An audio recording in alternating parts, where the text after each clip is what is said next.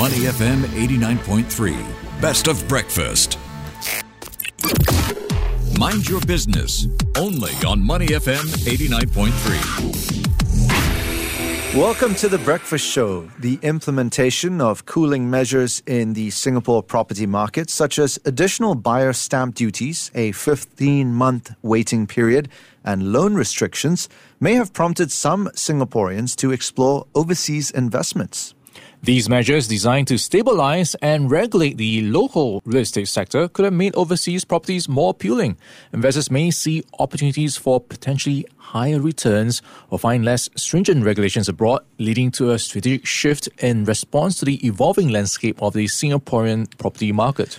But as with all investments, there are risks involved, especially for landlords who are not based here. And this raises important questions. Which countries' properties do Singaporeans invest in? And how can they invest in overseas properties with a peace of mind? To help us answer some of those questions, we have on the line with us now Rachel Ho, Senior Manager for International Residential Sales from Savills Singapore. Rachel, good morning. Good morning. Thank you for inviting me to be on Money FM today. You're most welcome. Glad to have you on. Rachel, it's been almost a year now since the last round of cooling measures kicked in. Have you seen a rise in investor interest and investment in overseas properties?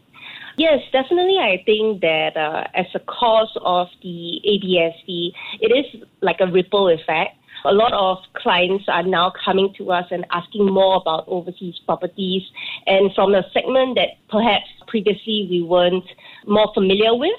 So these are the group of people like HDB upgraders or like our middle class clients. Our clients usually used to be from middle upper to upper class because, buying overseas properties, you need additional cash. So this segment is the segment that usually comes to us to inquire. But more recently, we see new investors coming to us to ask. And more of them are also attending our events to find out more on purchasing overseas properties. So, for example, year to date, comparing last year and this year, January, February, where usually this is a low season for us because, it is the new year, people are returning from holiday and also returning to work, then followed quickly by Chinese New Year. So these 2 months are usually a low season for us. But we have experienced that compared last year to this year, we have more than 5 times the number of sales transactions that was concluded. So this shows to us that people are really coming out more in asking, and there's a heavier appetite in overseas properties. Yeah, lots of appetite when it comes to overseas properties. So, Rachel, where are Singaporeans flocking to? What makes these properties attractive? So I think the top 3 countries that Singaporeans usually come to us to inquire about, the top one will be definitely UK. So this is the likes of London and your Manchester. I think Singaporeans are familiar with this country. We go there for holidays, and a large aspect of it is also due to education. Some of them, they have children who might go there in the future to study in the university. So half of them are thinking, they want to purchase something for investment, but maybe in the future their child can go there to stay instead of renting. So UK is definitely the top, followed closely by Australia because it is closer to home. Australia also doesn't lack in terms of education. So, and some of the clients that are asking for Australia maybe want to retire there someday. So that's the second top choice. And more recently, Japan has been coming along quite popular.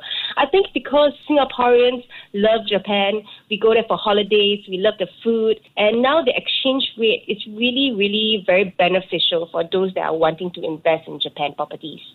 All right. Can you give us a sense of what some of the tax obligations and other liabilities are for properties, perhaps in the countries you've mentioned?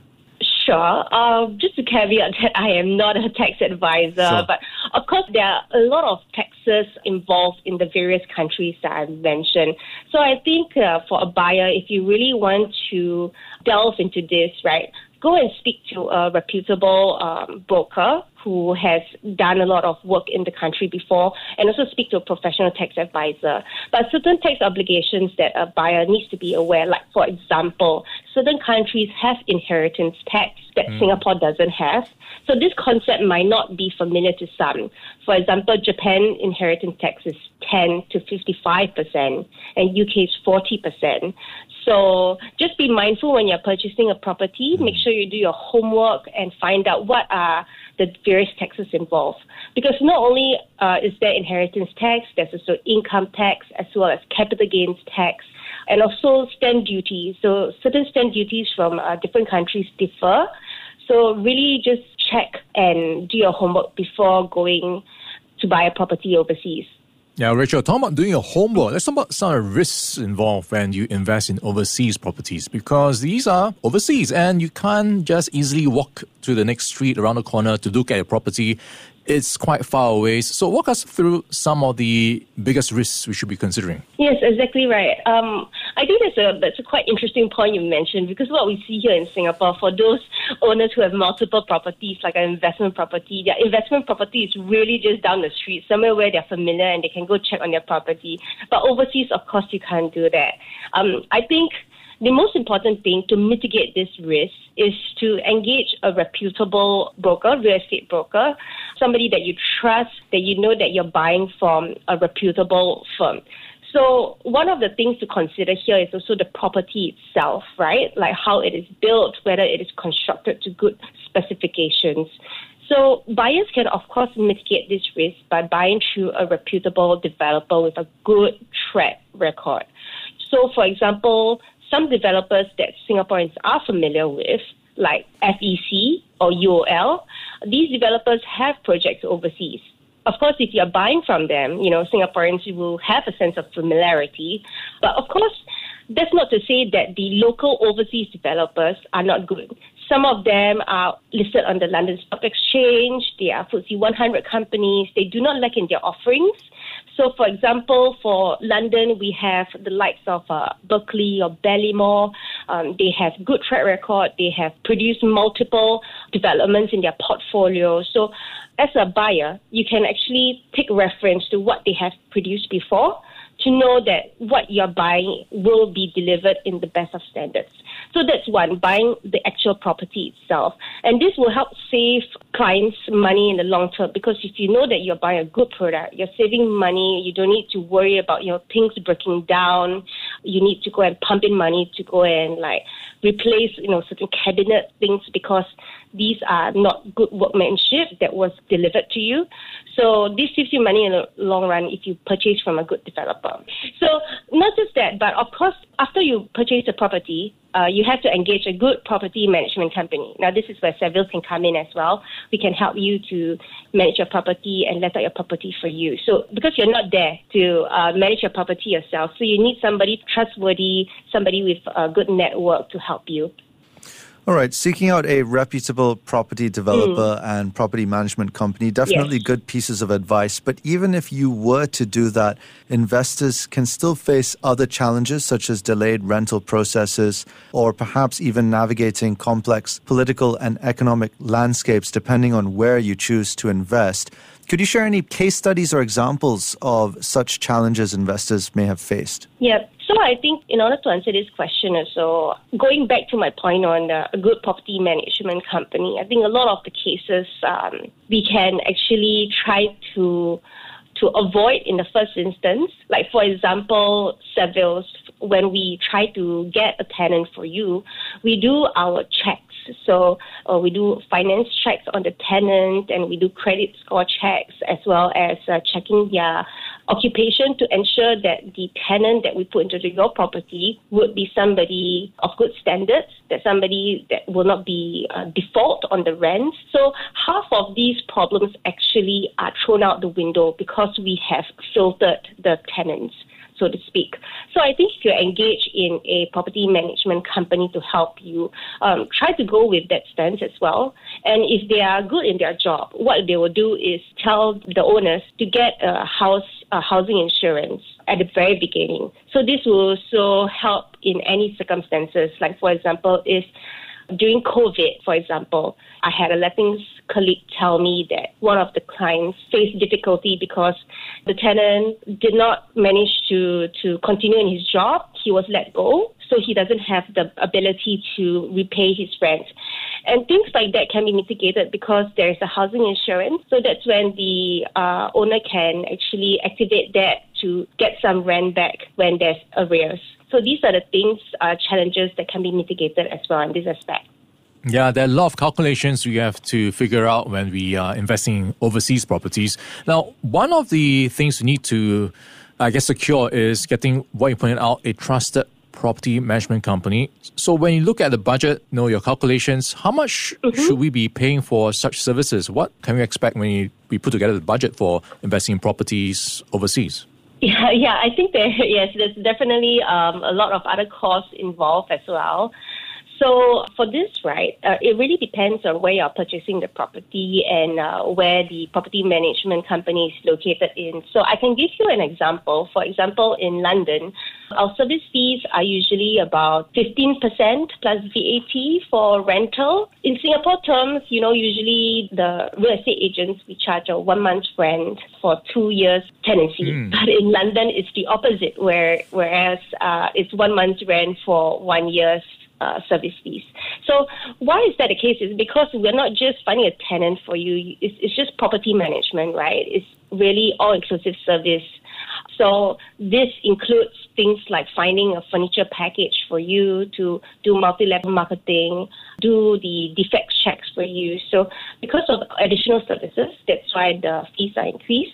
But usually, as a general rule of thumb, I would tell the clients, put aside at least 2 months rental to pay for all the different allocated costs that would be incurred for your investment property.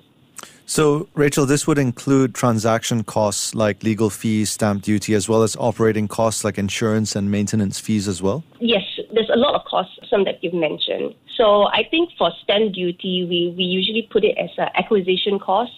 So acquisition costs, is like a one-time cost when you do your purchase of your property. Stamp duty is one of them. We also have got the mortgage fee. So if you are applying for a mortgage, and you get a broker to get a loan for you, there are some fees involved.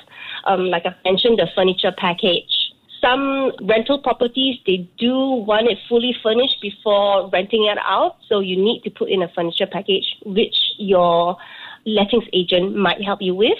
And of course, legal costs as well. So all these are the acquisitional costs.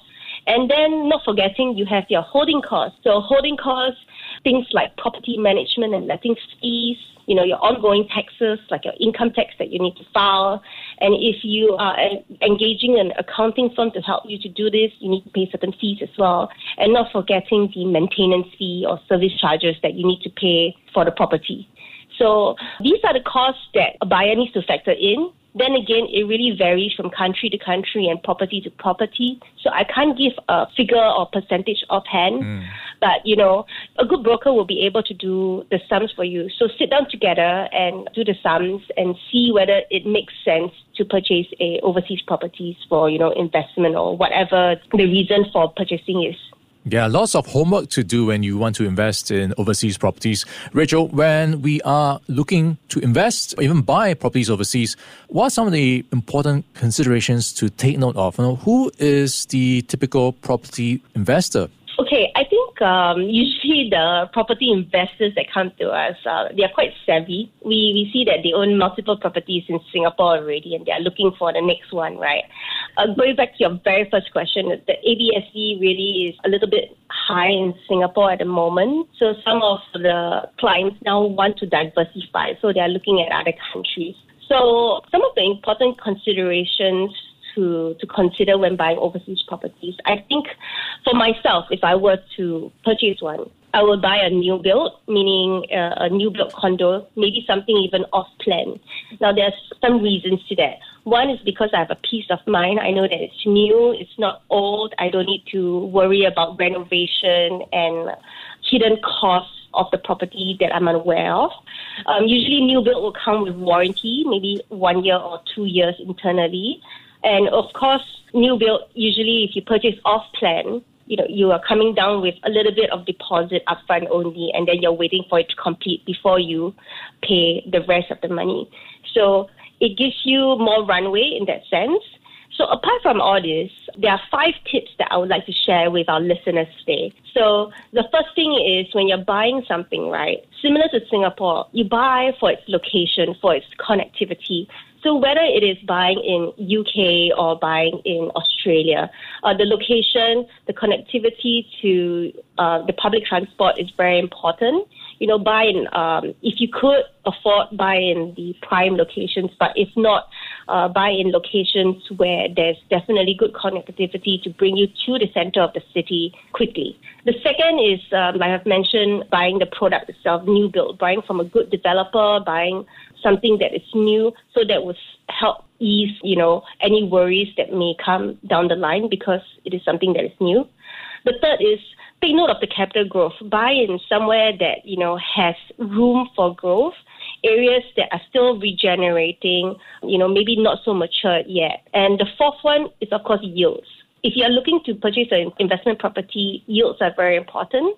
So which areas have good tenants that will give you good rentals to bring up your yields? That's one. And definitely, last but not least, your exit plan. Is this property that you're purchasing resellable? Who are the people that will purchase your property in the future? Are there families or, white-collar workers nearby that are ready buyers to purchase in? So these are the 5 points: location, product, capital growth, yield, and your exit plan. So ensure that you have all these points covered, and I think you're good to go to purchase an overseas property. That was Rachel Ho helping us break down some of the factors you should consider before venturing to foreign shores to buy property. Rachel, thank you so much for your time this morning. Thank you so much. Stay with Money FM 89.3. To listen to more great interviews, download our podcasts at audio.sg or download the audio app. That's AWEDIO, audio at the App Store and Google Play.